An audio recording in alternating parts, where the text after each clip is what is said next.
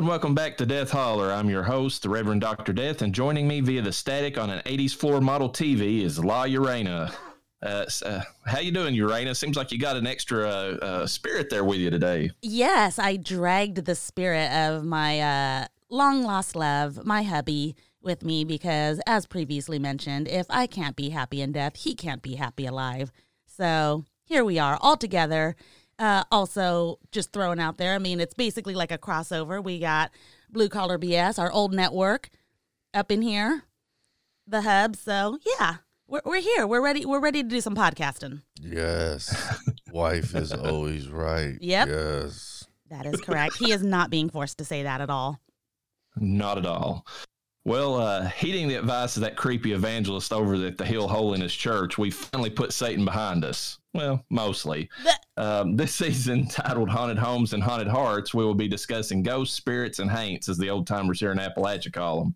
A subject I'm sure Urana knows a thing or two about since she's been dead for a long time. Absolutely, and I think it goes without saying that there are definitely going to be some horrors in this house. Eh? Zing. Call back. But The film that we opened the season with is a certified classic. It's the 1982 Tobe Hooper ? Film spook show known as Poltergeist.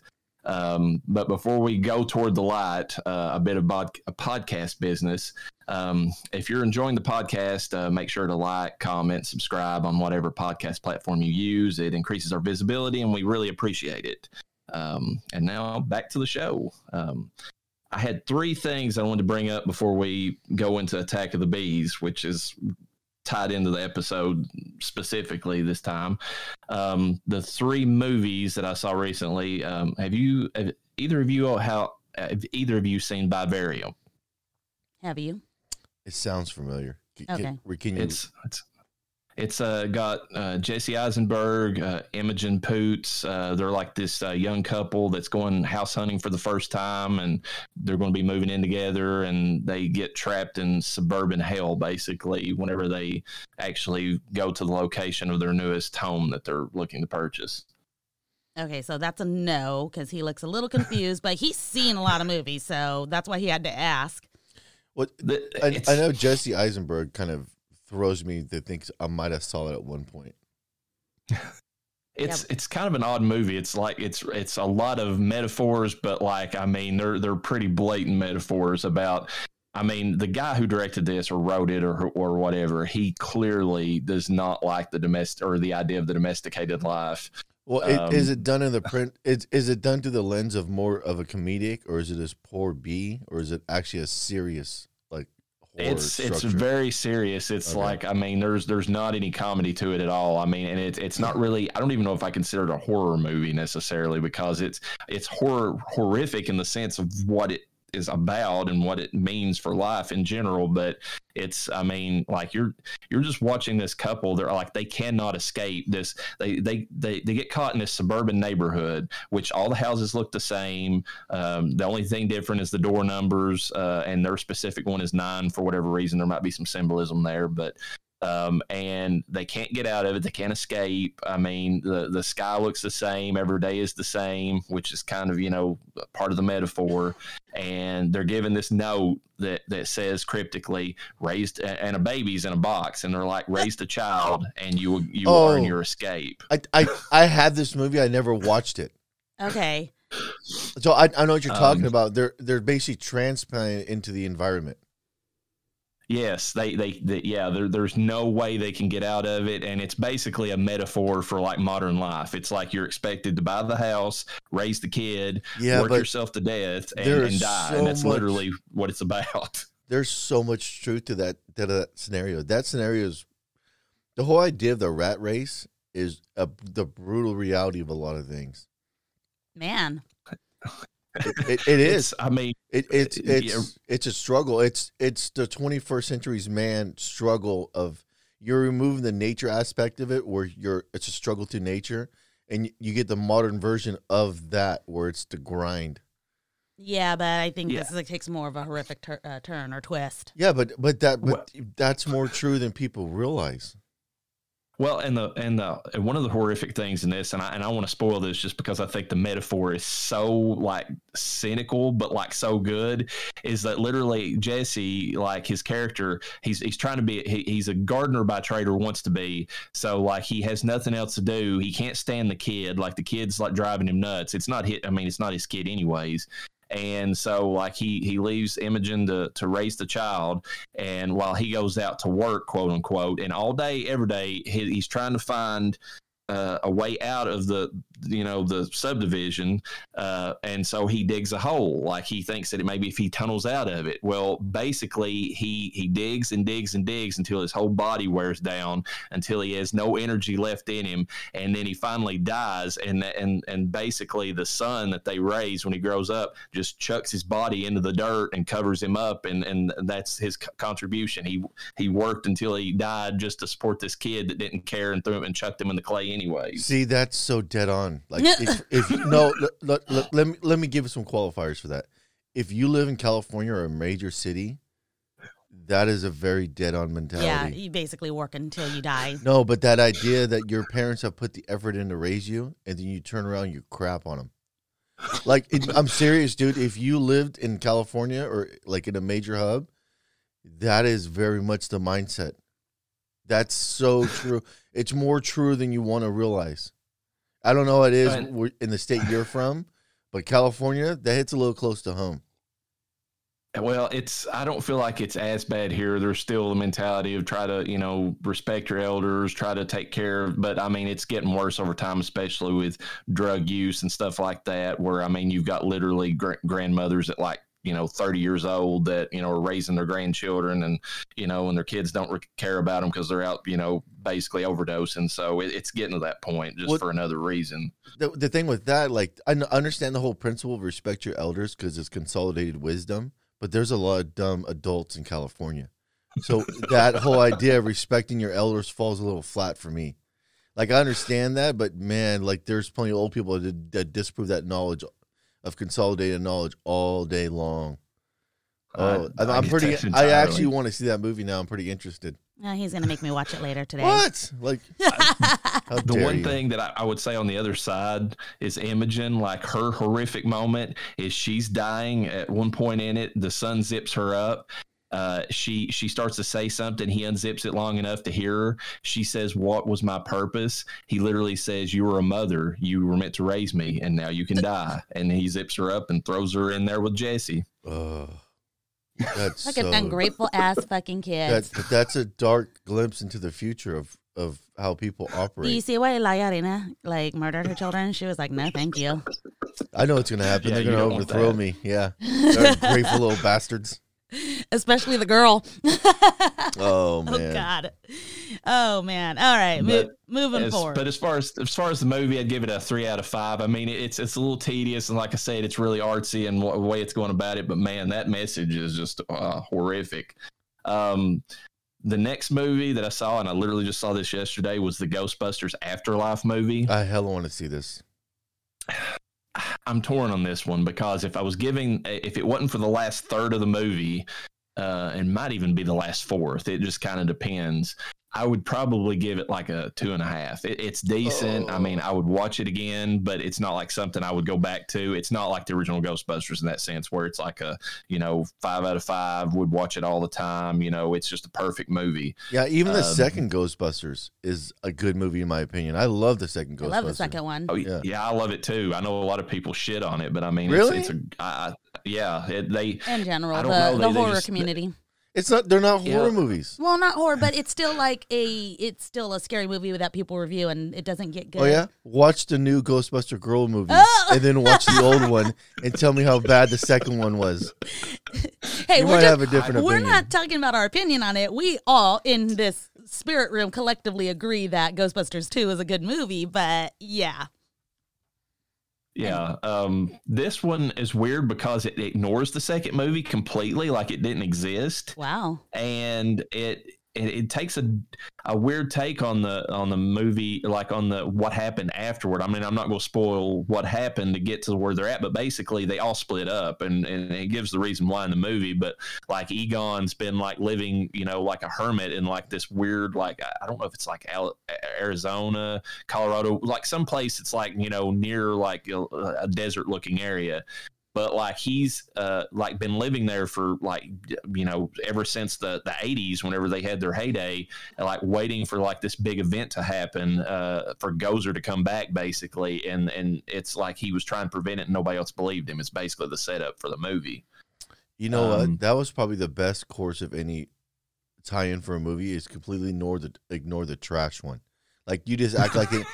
If Star Wars took the approach and they launched a new movie and they disregard the last 3 they made, they probably have a pretty good franchise. They're going to try to do that in the future, hopefully. I've heard they're trying to do that. Yeah, because they're Let's pretend that none of this happened. Just kidding, everybody. Just kidding. It's like the Spider-Man movies. Like when they went off the rails, you just try to ignore what happened. You're like, oh, don't look at that. All right, Reverend, I'm going to ask a question. I need you to be brutally honest with me. Yes. Is it a slow burn? For me, it is not a slow burn. Okay. It's interesting in the sense that they basically recreate the old group, but with children in this one. See, that sounds awesome. It does, yeah. Does it have that 80s nostalgic feel to a degree, or like an old reminiscence? That's the part that's missing. It doesn't. Like it didn't hit more of the. It's fine, yeah. It didn't hit like Stranger Things did a good job. Well, they have that actor from Stranger Things, don't they? Yeah. Well, it's funny because it's got a Stranger Things feel in the sense that, you know, that actor's in it and it's about kids, but it doesn't hit that 80s nostalgia like, you know, that movie or that show did. That might be a smart move, because that seems to be things that a lot of people are doing right now in their movies because there's nothing else great going on. Well, no, because the 80s is a weird era where you don't have enough technology that you can leave a lot of mystery to everybody's complex. Oh, yeah. Like now with modern technology, you know when someone's doing something underhanded motive because there's cameras and information abundant. Back in the 80s, it was limited. So you can have more diabolical things happening with people not knowing. It gives you a bigger framework to work with to build more of that tension and suspense. I completely agree in that. I mean, if that's the reason that the 80s worked so well as far as like horror movies, because it's like the technology was limited enough, but there where they could get away with, you know, like some of these things like Ghostbusters where, you know, the futuristic tech, you know, like the proton packs and all that. But at the same time, you didn't have the cell phone issue where you could just call up help, and you got to work around that and all the other things they've got to deal with now. The McKenna Grace, who plays Phoebe, which is Egon Spengler's granddaughter in this, she's probably the highlight of the movie because she literally, it's almost like she's doing a perfect imitation of Egon, but as a young girl. She's just great in it. Like she even looks the part. Very analytical, all rational. Type of person. She has all that stuff. Like, you know, there's one point where one of the other kids, a podcast who's kind of a stand-in for Ray or Dan Aykroyd's character, is like talking to her, and like he's like, "Aren't you excited?" And she's like, "Oh, I'm very excited, but it's on the inside." Like, you know, she's like, I can't show emotions. Oh my God. And I can see they have the sexiest man alive right now. The sexiest goof alive is in this playing Gruber. So who? Paul Rudd. Paul's in it? He's currently the sexiest man alive right now. Are you serious? Yes, yeah, through people, and like there's all these memes and all these funny. That's why I showed you that video last night. You know what the funny thing about Paul Rudd is? I bet when he was doing what's that movie he did with Alicia Silverstone? Clueless. I bet he had no idea his career when he got older was going to do as good as it did. He says it all the time. Yeah, like his whole career turned around in his older years, like massively. He can't even take the sexiest man alive title serious. Like he can't handle it. He's like, why? See, one of my favorite movies he did is a comedy. It's the one he did with the girl, the married couple, the spinoff. This is 40? Yeah. Okay. That is hilarious. That movie, to me, I laugh because that's so dead on to a lot of relationships. Shut up. What? Stop talking now. Cut the mic. I don't know what to think about Paul Rudd in this, because I mean he's enjoyable for what he's in it, but like he doesn't contribute anything. His character is like the least interesting character in the movie. Yeah, I kind of heard that, so I'm like, why did they put him in there? So no purpose. He's the He's the Louis Tully of the movie, but without Rick Moranis's, like, you know, like that's one thing that people don't appreciate about Rick Moranis. Like, even though Louis Tully was basically just like a non-character that kind of just lived next door, and you know, like, and ended up being, you know, the key master. Like, he stands out enough due to just like his persona, like, you know, in that original movie. Paul just kind of blends into the scenes. Like, that's the problem with him in this movie. Like, he's got that side character, but like he doesn't have the Rick Moranis, like, you know, personality to kind of like stand out in the role. To be fair, at the time they didn't know he was going to be the sexiest man alive. Okay, so. Well, I wonder if they got him in there just for name recognition on the movie. No, because they have almost all the main characters. They even have Annie Potts in the movie. Yeah, but they didn't have the sexiest man alive. They technically had him in the film. They just didn't know he was the sexiest man alive at the time. They knew. Yeah, maybe they want him for a pretty face. I mean, you got Bill Murray, you got Dan Aykroyd, you got Ernie Hudson, Sigourney Weaver. I didn't realize the original cast. Yeah, so they didn't need Paul Rudd, if we're being honest. Yeah, because technically, that's the part that makes the movie. Well, technically, is the fact that they're in it. The original guys died in the other one, in the girls one. The dudes got killed. Bill Murray got killed. Maybe they're pretending like that never happened. Like we all should. They're going a different route with this because you know, obviously they had to, you know, Harold Ramis passed away before the movie. And so they have, you know, they kind of have him like when he's still alive, quote unquote, at the beginning of the movie. They have him in like shadow, like his character, so you don't really see his face. It's just somebody standing in for him. But they keep him in the movie as a ghost, which is what they originally were going to do with Peter Venkman. You just can't see him for most of the movie. Oh, interesting. But they do bring him back. And that's in the last fourth of the movie or third or whatever that I was talking about. And that scene is it's actually one of those scenes that they did so well. And it's such a tribute to Harold Ramis that it actually, I mean, if you have any kind of heart, you know, whatsoever, it kind of brings a tear to your eye, especially when you see, you know, the original cast come back at that scene and they acknowledge him and they kind of give him that wink, like, you know, good seeing you, buddy, you know, that sort of thing. You're basically feeling the nostalgia. I used to love all the Ghostbusters, like the Ghostbuster cartoon. Oh my series. God, that was so good. I think the Reverend and I talked about that. That is such a good cartoon series, and I that too. But like, yeah, most cartoons back then didn't have like a linear timeline, but the Ghostbusters had an overall there's an overall arch linear narrative or shows like a major catastrophic breakdown of the containment system, but.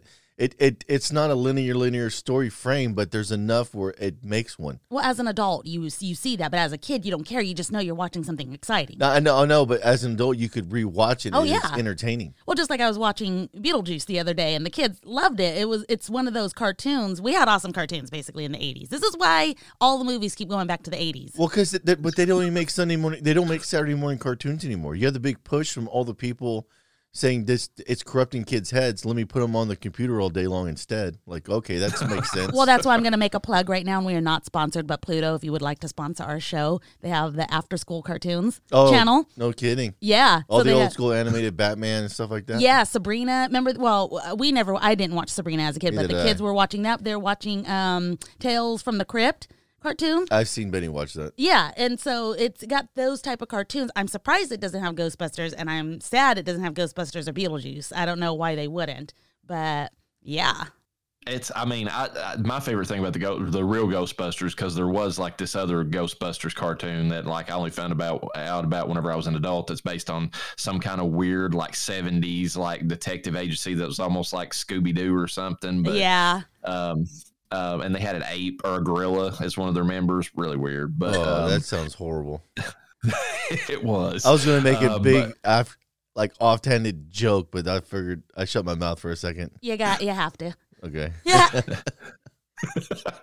But anyways, the real Ghostbusters, the thing I remember about whenever I was a kid is just that I liked it because like they treated the actual show like seriously. Like there was like, I mean, they made it almost horrific at times. Like, you know, I remember, you know, like some of the monsters and like there was like, just the settings were like one of them was like this dark foreboding like castle or whatever that they had to investigate. And it wasn't like Scooby-Doo where it was kind of like just goofy. And, you know, I mean, they really, you know, like there was some danger built into it. You know, obviously they always won, but, you know. There's one episode from the real Ghostbusters that really stood out to me. It was a vampire werewolf war and they happened to stumble into it accidentally.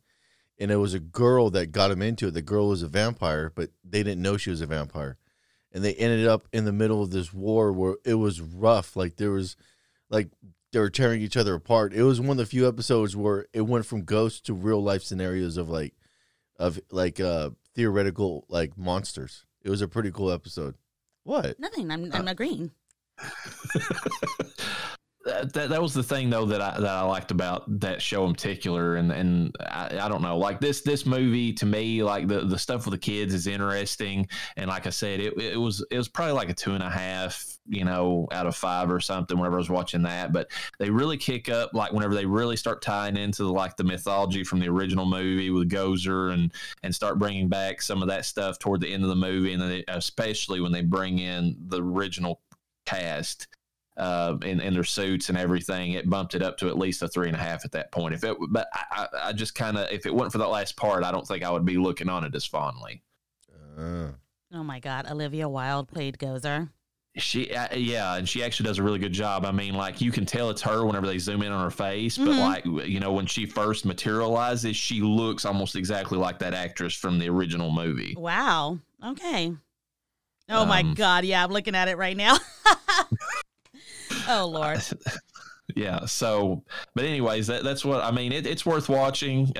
They put the Ghost Corps, like CORPS, like logo in front of the movie, so it almost makes me think that it's like the start of something different, because they talked about for years like having branches of Ghostbusters, like in each, that was one of their storylines they were thinking about coming up with. Like each state had their own set of Ghostbusters. It'd be interesting if this kind of like spurs that or something. Oh, see. If they did that, that gives them a huge framework to get really creative with different ideas. It also gives them the opportunity to fuck shit up, and not in a good way. No, that's true. But the idea gives you a big framework where you can have complex stories that are always changing with different characters. And at that point, you can make a show. Yeah, but every season would be a new major city. And that'd be fine. I'd be fine with that, but I hope they don't do movies. It would never get dull, though, because you would always be changing the cast dynamic, which sometimes if you have a stagnant cast, like American Horror Story to a degree was good, but it got repetitive because the characters were so... Even though it was like a different character, the actress or actor, or I could just say actors in general, made it...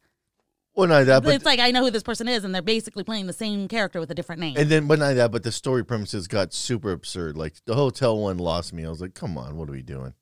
But other than that's an example of it. But it'd be awesome to reframe it in different scenarios. Every season has like a major bad guy, and then you could frame the cast around the structure of the idea or the location. Yeah, I could see that. I mean, that'd actually be pretty cool. And Dan Aykroyd is extremely invested in this even to this day. So him and Harold Ramis both were, up till, obviously his passing away. But like Dan Aykroyd would totally be on board in the scenario you're talking about to like be the tie-in between each season, like maybe meet up with each franchisee or something, or provide like, because they set it up in the movie that he's still working at the cult bookstore. So he could be like kind of like... this is for Supernatural fans, the Bobby, that sits and like gives them the information they need, over the phone, basically. Yeah. I mean, you kind of need those characters. You need somebody that knows everything or has access to all the information. Specializes in the occult. Yeah. Yeah, and kind of like, whenever they get in and over their heads, which they're going to, like they did in this movie, they're kids, but like, say even if they're adults and they're like, I don't know what this is, it's like, well, let me look it up and, whatever the handbook for this or whatever. If there's anything Sam and Dean taught us is they need somebody like that. Oh my God. I hate you guys. Shut it over there. See, I got a part of me likes when the good guys don't win sometimes. Like, there's a little guilty pleasure in that, for sure. Too, but even if it's not a structure as a good guy, if the anti-hero person wins too, like that's the reason Deadpool did so good. It's not so much of a hero position; it's an anti-hero position, where it's the bad guy doing the right thing. Sometimes also is like you can get, but it's to their benefit usually. Well, I mean, Deadpool killed off a ton of people accidentally when they were parachuting in. That wasn't to anybody's benefit. Semantics, okay? But you all have anything else to say about Ghostbusters? No, because we have not seen it, and we need to watch it. Yeah, we might watch it today. Now that you said that, I've wanted to see. You know what I'm excited for is the new Matrix. I'm hoping that is going to be awesome. We hope so too, but that's not a horror film. I know. I'm just, hey, look at it. Does start. It stars a 2-time alum though for the podcast. So Keanu, keep doing it, man. Keep doing what you're doing. Yeah. Keanu. I'm a huge Keanu Reeves fan. I've been watching him since back in the day, man. We all have. Man, you just pouring water on me all day long. Well, I did drown you. Oh wow.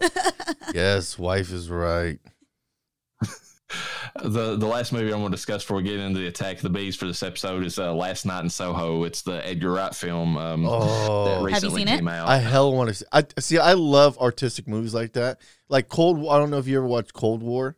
That was an awesome art rendered, art inspired type theatric, and Soho has a lot of those undertones of that art of that filming type of design.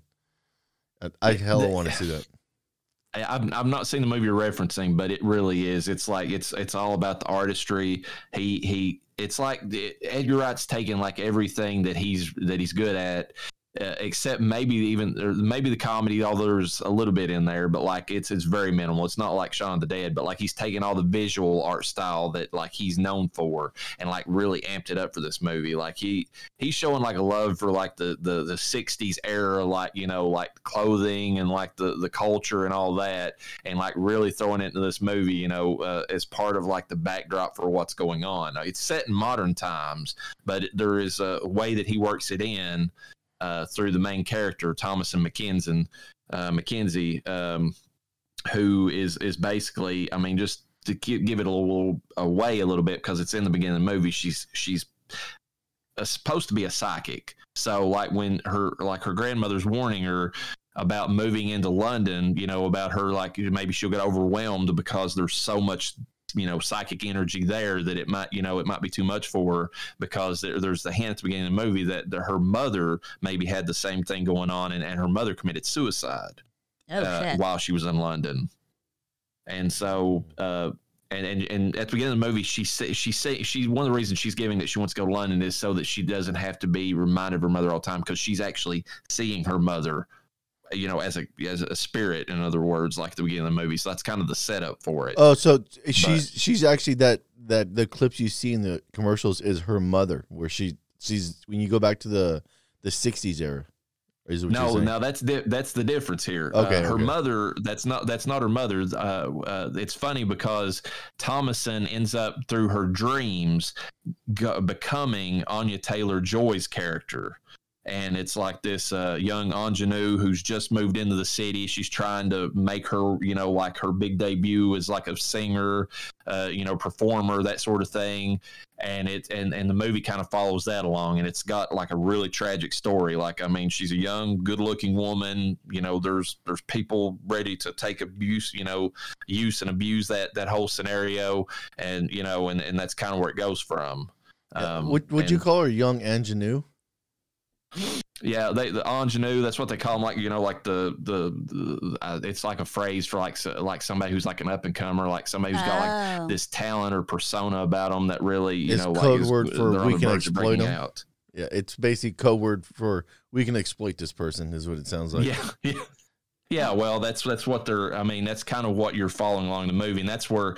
I wouldn't say the movie's horrific in the sense of like, you know, the actual movie itself. It's not going to, there's no jump scares. It's not going to scare you. But as you watch like what's happening and you see what's going on, it's horrific in like the real world, like, you know, watching the fall basically of this character while Thomasin's basically having to live through all of this. She's living vicariously through not Thomasin. See, that's fucked up that they have a Thomasin and Anya Taylor-Joy in this. That's what I think is really weird, because Anya Taylor-Joy obviously is Thomasin. Yeah, she was Thomasin in the Witch, so it's kind of funny. The Vivitch. But and then you have Matt Smith, you know, one of the doctors in Doctor Who. He plays her manager. That. Yeah, it's probably one of the darkest roles I've seen him in. He might have been in worse. I've not seen a lot of his stuff outside of Doctor Who, but it's pretty dark. Yes, he was in The Crown, and that was not dark at all. But he played a very mean Prince Philip. I wanted the Crown made me wanted to punch that guy. Watching him, Prince Philip? he was just Yep. talk about. Oh, you should have seen him the first season, which is this about, character, Yeah, Matt talk Smith. about no backbone. Like, oh my god. I think that's why in the first season he cheated on the queen a lot and everything. Like, Dude, yeah. yeah. No backbone with her, but other bitches.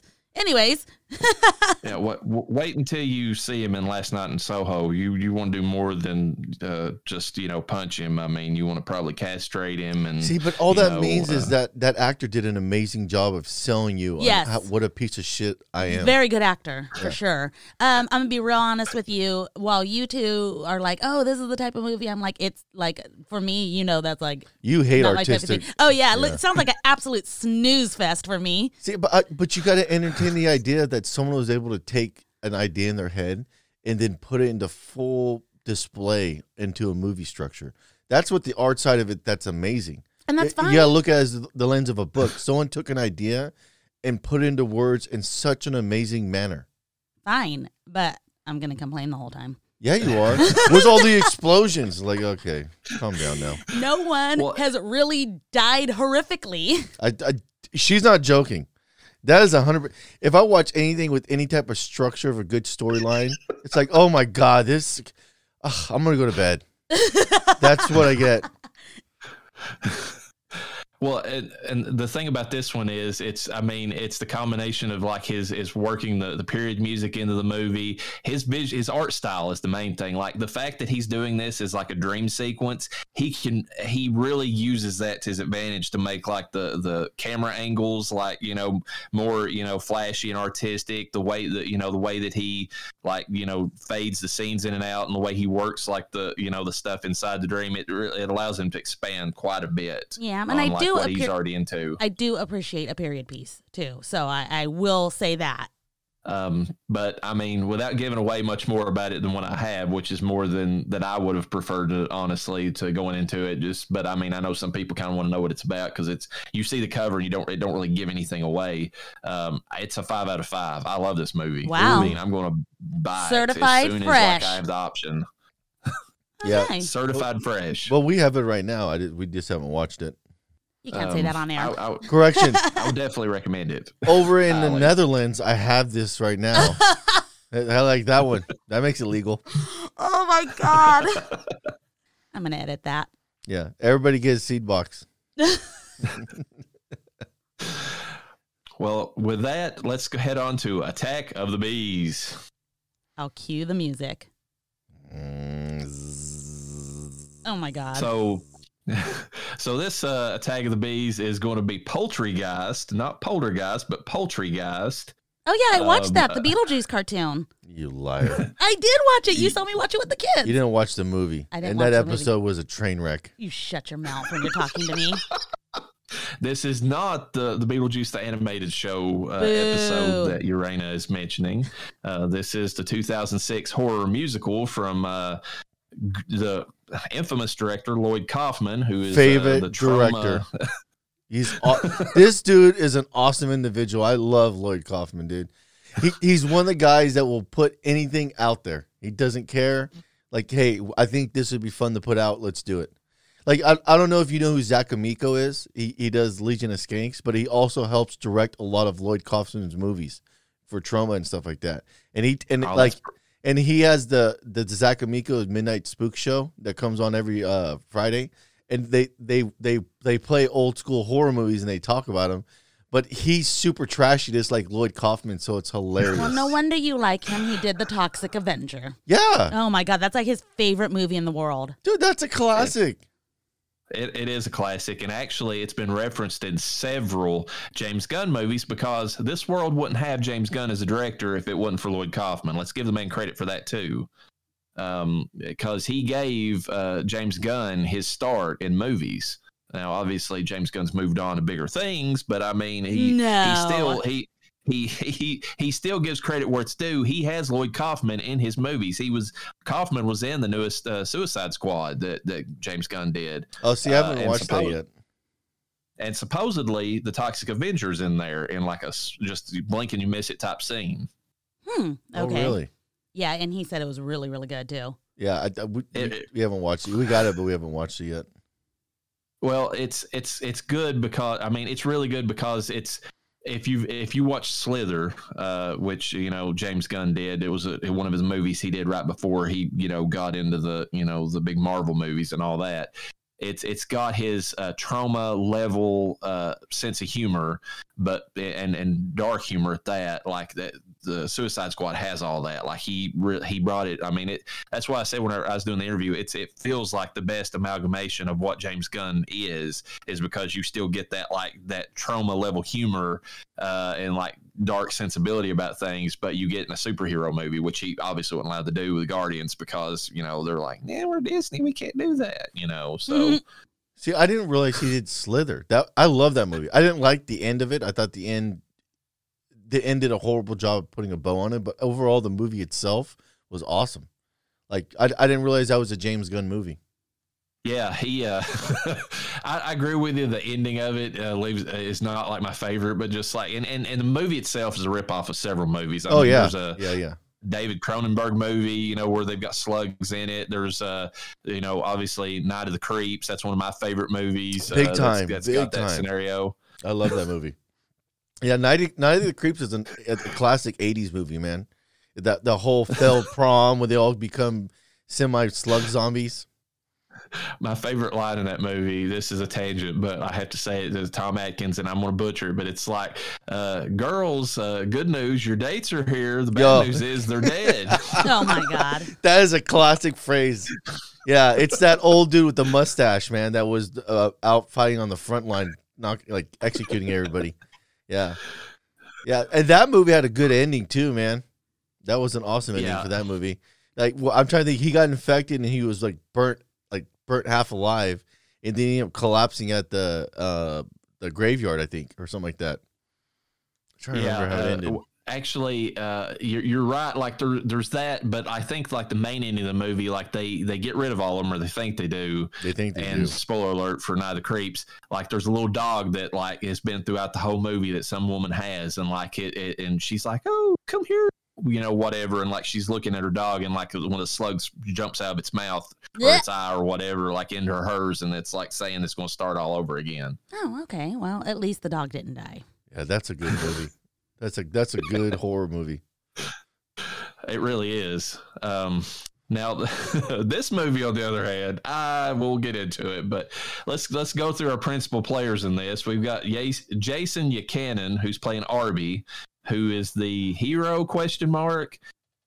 We've got Kate Graham, who's playing Wendy, who's the lesbian love interest ? Allison Saraboff, who plays Mickey, who's the lesbian villain.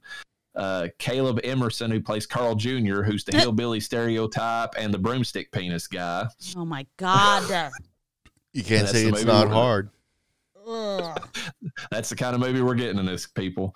Khalid Rivera is playing Paco Bell, who's a gay human rights fighter and a loose meat sandwich. That is a hilarious character.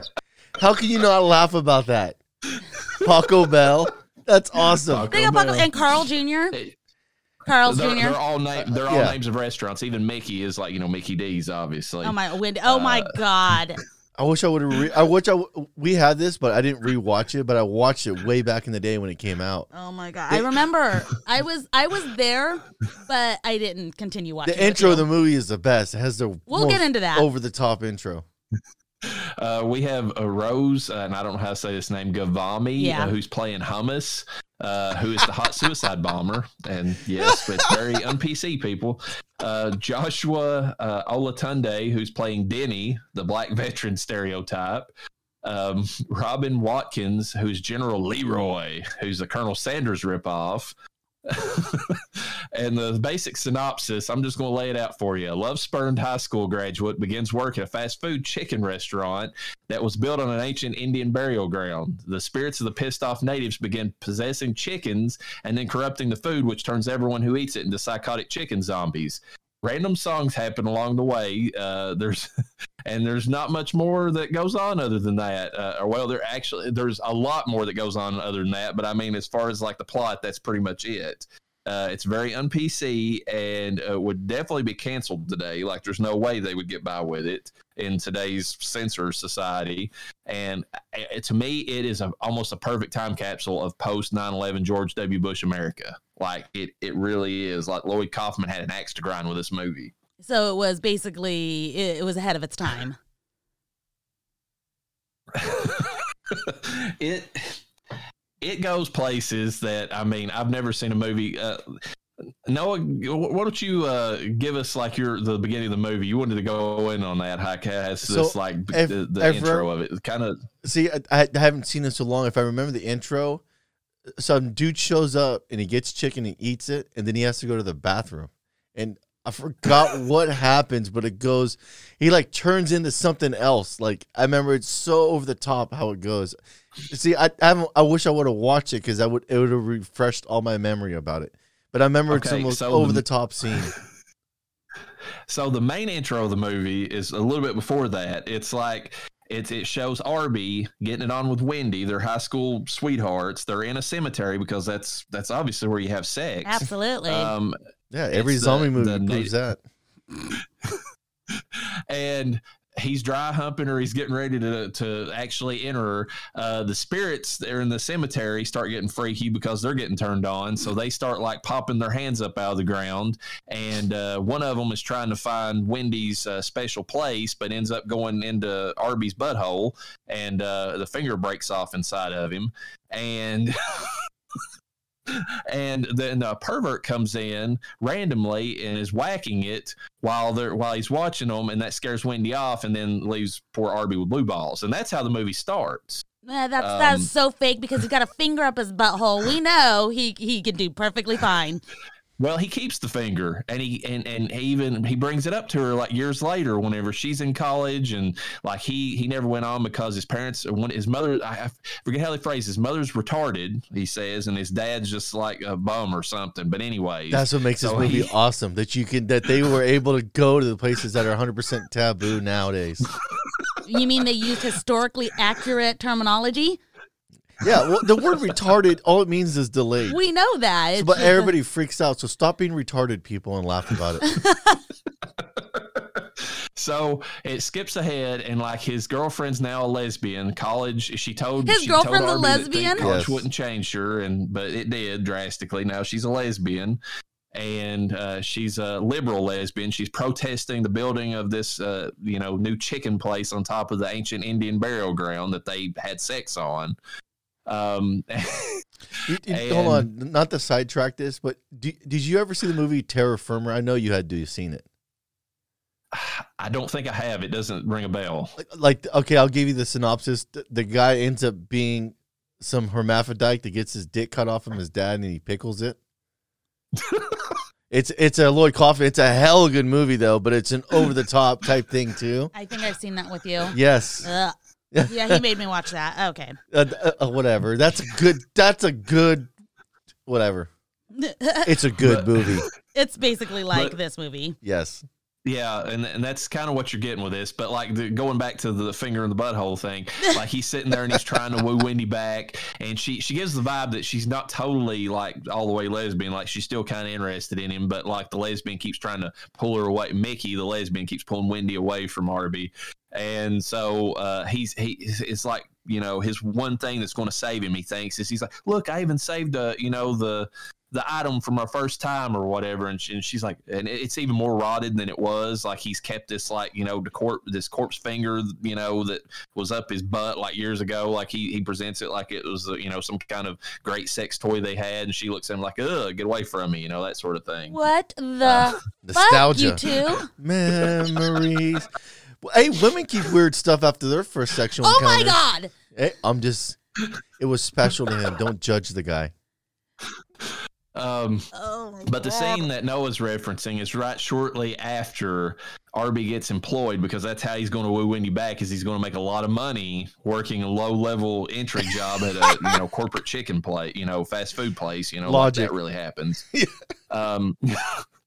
He's assigned to the front end, and he waits on Jared, which is obviously making fun of Jared from Subway, which is ahead of its time because this was before everybody obviously found out Jared's dark history. Now that you say that, now remembering it, it's a big old fat dude. It's the guy that's in all other Lloyd Kaufman. I'm trying to think the guy's name, but he's in all other Kaufman. It's just huge. This dude's massive.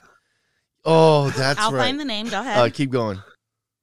So they give him the meal, but like the evil, or well, not evil, the ancient Indian spirits who are, you know, or native spirits who are, you know, angry. They started like, you know, creating these like weird eggs or whatever that look, you know, completely rotten or whatever, and one of them happens to roll and fall into onto the plate right as it's getting ready to be pushed out to Jared. And while he's eating, he, you know, obviously being the fat ass that he was, he couldn't help but, like, you know, eat the weird egg too on top of everything else. And so he, like, minutes after he eats it, he starts getting stomach problems, and literally goes in and destroys the bathroom. And you get to see most of it. I mean, it is some of the nastiest. Destroys the bathroom. And what happens is that, like, he literally, his body explodes and a skinnier version of him comes out, and he's like, it actually does work for weight loss, as he's like leaving the bathroom completely destroyed. Oh my God. Okay, that character, his real name was Joe Flyshaker. Let me see. Flip it over. Let me see. Yes, that's the dude. Okay, and he unfortunately passed away in 2016 of a heart attack. Right. Yeah, but he's a staple in almost all Lloyd Kaufman's movies. He's literally in all the films. Yeah. He's in and he plays the best horrible characters. Well, he's in Terra Firma, like you mentioned. Toxic Avenger, Poultrygeist, the other Toxic Avenger films, Tales from the Crapper, which sounds like he had his very own in Poultrygeist. He's a classically trained Farts film. of Darkness. Yes, that's a classic. You got, oh my God. You know, you smell your own classically farts. Trained. Yes. Oh my God. You know what other countries say about America? All American, like when we talk about comedy, because America's known for comedy, not other countries really do it. But everybody says American comedy is always fart and dick jokes. Well, you're right, sir. You're right. This movie, like, but the reason I say it's the perfect post 9/11 movie is it's got, I mean, literally got all of that. It's got, like, you know, it's got the stuff in there about how, you know, they you know, one of the main characters is like a suicide bomber, and like they play it up for comedic effect. You know, they're talking about it's got the nationalistic feel. It's like rah, you know, America, we're gonna, you know, put a boot in your ass. We're number one mentality. If you ain't first, you're last. It's got all that. It's got it's got a lot of comments about, you know, corporate fast food and corporate, you know, America in general.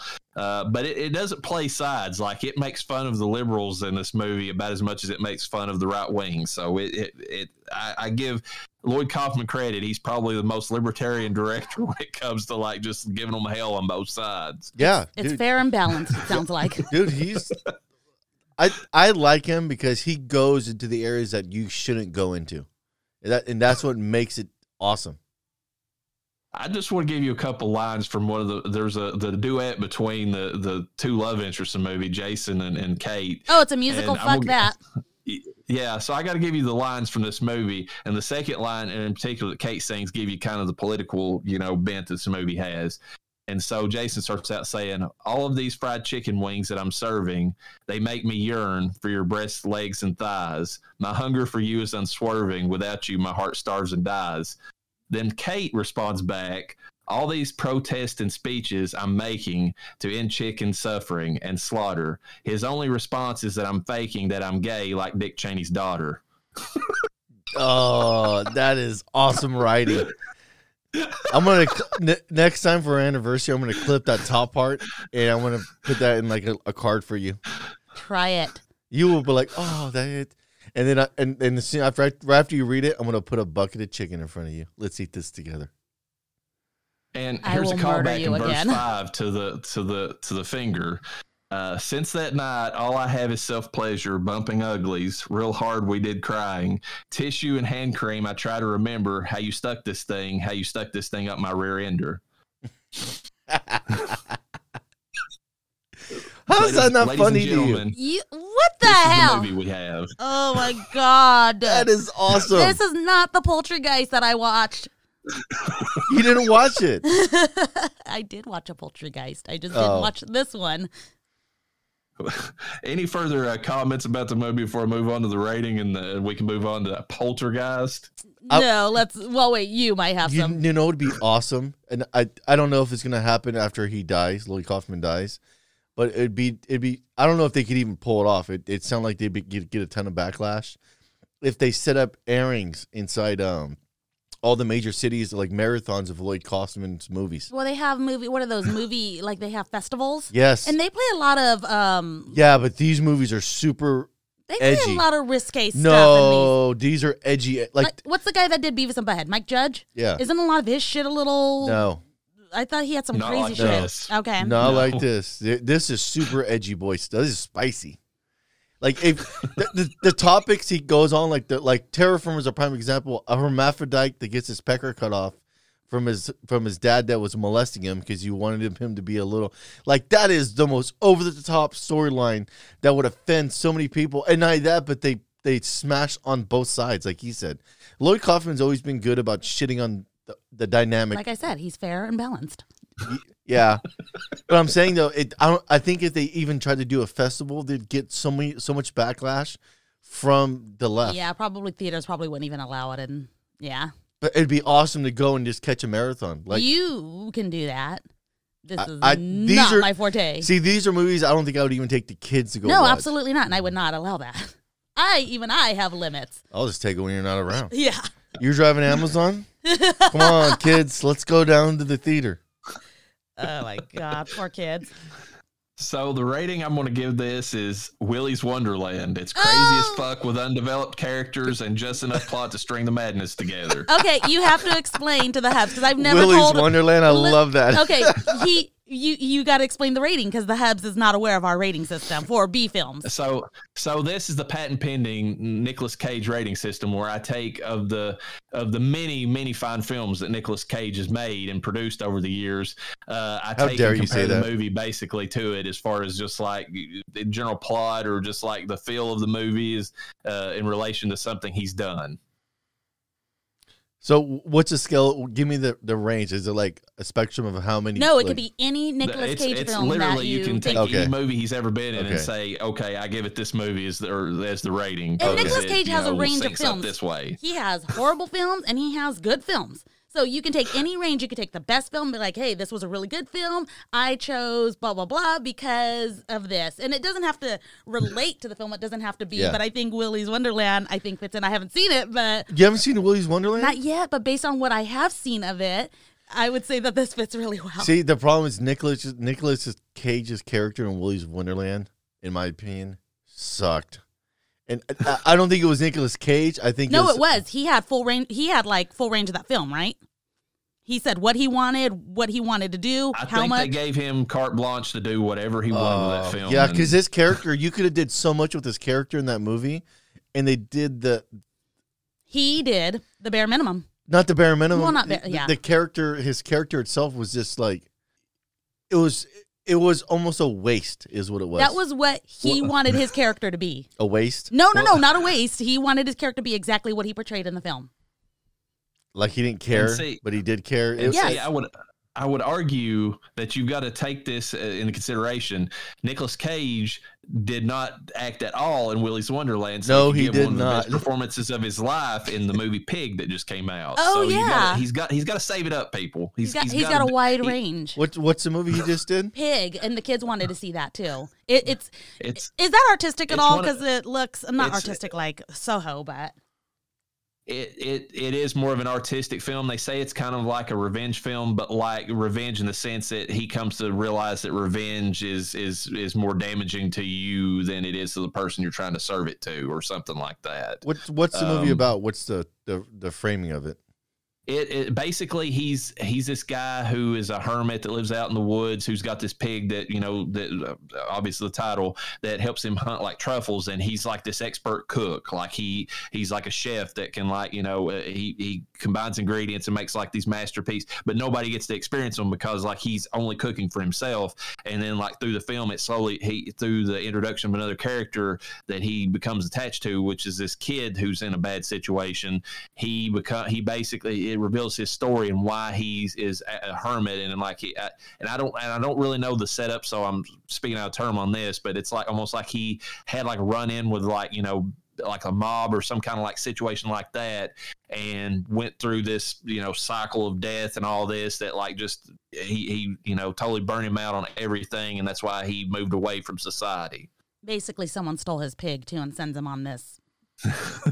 What was it a good movie at all by any margin? It's rated like one of the best movies that, like, especially that he's ever done, but like just fantastic, like across the board, like the way that the characters are developed, the acting that he puts into it specifically, like all of it, it's like top notch. So he phones in Willy's Wonderland, and then he actually shows up to the other one. Let's be honest. Was Willy's Wonderland ever going to be a masterpiece of sorts? But it had a lot of good premises to make a good horror movie. Maybe they didn't make it a great movie because they literally ripped off Five Nights at Freddy's. I know, so the framework was there. It was, but you had a lot to pull from. Did they get the rights to do that, though? It doesn't matter. They made the movie anyways. Yeah, that's true, but Reverend, what's your take on that? On what? They literally ripped off a really popular kids horror game and used all of the characters in the film that they have in the game, but I don't think they got any kind of permission. Like, I don't see anything. Well, they twisted it. They're not exactly the same. They basically took like the Shoney's or whatever, model, like let's have these creepy, animatronics, and let's make up our own. Willy's a weasel in Willy's Wonderland, and then they go on from there. There's like some kind of character that's like this almost human, like pixie or whatever, and she's like hypersexual. Like she I think she ends up trying to dry hump you while she's stabbing you or something. It's just, but I mean, they take the framework of Five Nights at Freddy's, where you're in the rundown Shoney's at night with the animatronics. Yeah, and even my kids are like, from there. I asked the daughter, I'm like, hey, did they use the Five Nights at Freddy's character? She's like, yes, they did. So even if they're not exactly, they're pretty much 99% accurate. Let's just give credit where it's due. The whole Five Nights at Freddy's probably and probably wouldn't even be a thing if it wasn't for the fact that the guys at Red Letter Media tried to make fun of one of their main guys on that channel, Rich Evans, by posting this real creepy picture of Rich whenever he was a kid at a Shoney's next to the Shoney's bear that said Dick the Birthday Boy. Yes. Which is a meme on the internet, and that's probably what led to Five Nights at Freddy's to begin with. So let's give Red Letter Media their credit on all of this. Dick I mean, the they Birthday even mentioned Boy? in their video that they probably were the inspiration for Willy's Wonderland. And there's one more movie. It's based upon the Bananarama people or something like that. That's the same setup as all this. Oh yeah. Yeah, that's not too bad. That's actually I watched that with the kids. Was it the banana splits or? Yes. Oh God, I forget what it was called. No, I remember that. That was. I thought that was the name of the movie too. I'm trying to think. It probably is. I don't really remember that one specifically. Yeah, because it looks like they had got rights because they're actually, or that, but it was just maybe, I don't quite know, but that was basically the Banana Splits. Yeah, it was the Banana Splits. Yeah, and that one's a horror one. It doesn't even look like it, which is so funny. But anyways, the rating system is basically that. You just basically take any Nicolas Cage movie and just kind of throw it out there as a rating for the movie. So because as Community pointed out, is Nicolas Cage good or is he bad as an actor? There's no answer to that because he's both. It's just a yes, and not both at the same time. Oh my God, it's so fucking true. Is he good or bad? Yes. As Abed would say, he's a sexy cat. God.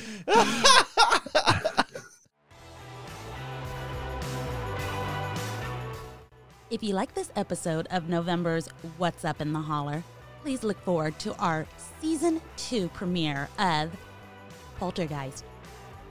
Death Holler is brought to you by Los Diablos Blancos Network, with your host, the Reverend Dr. Death and La Arena. Please like, subscribe, follow, and share. You can hear us on most podcast platforms. We hope to catch you next time. And don't forget to bring your death certificate.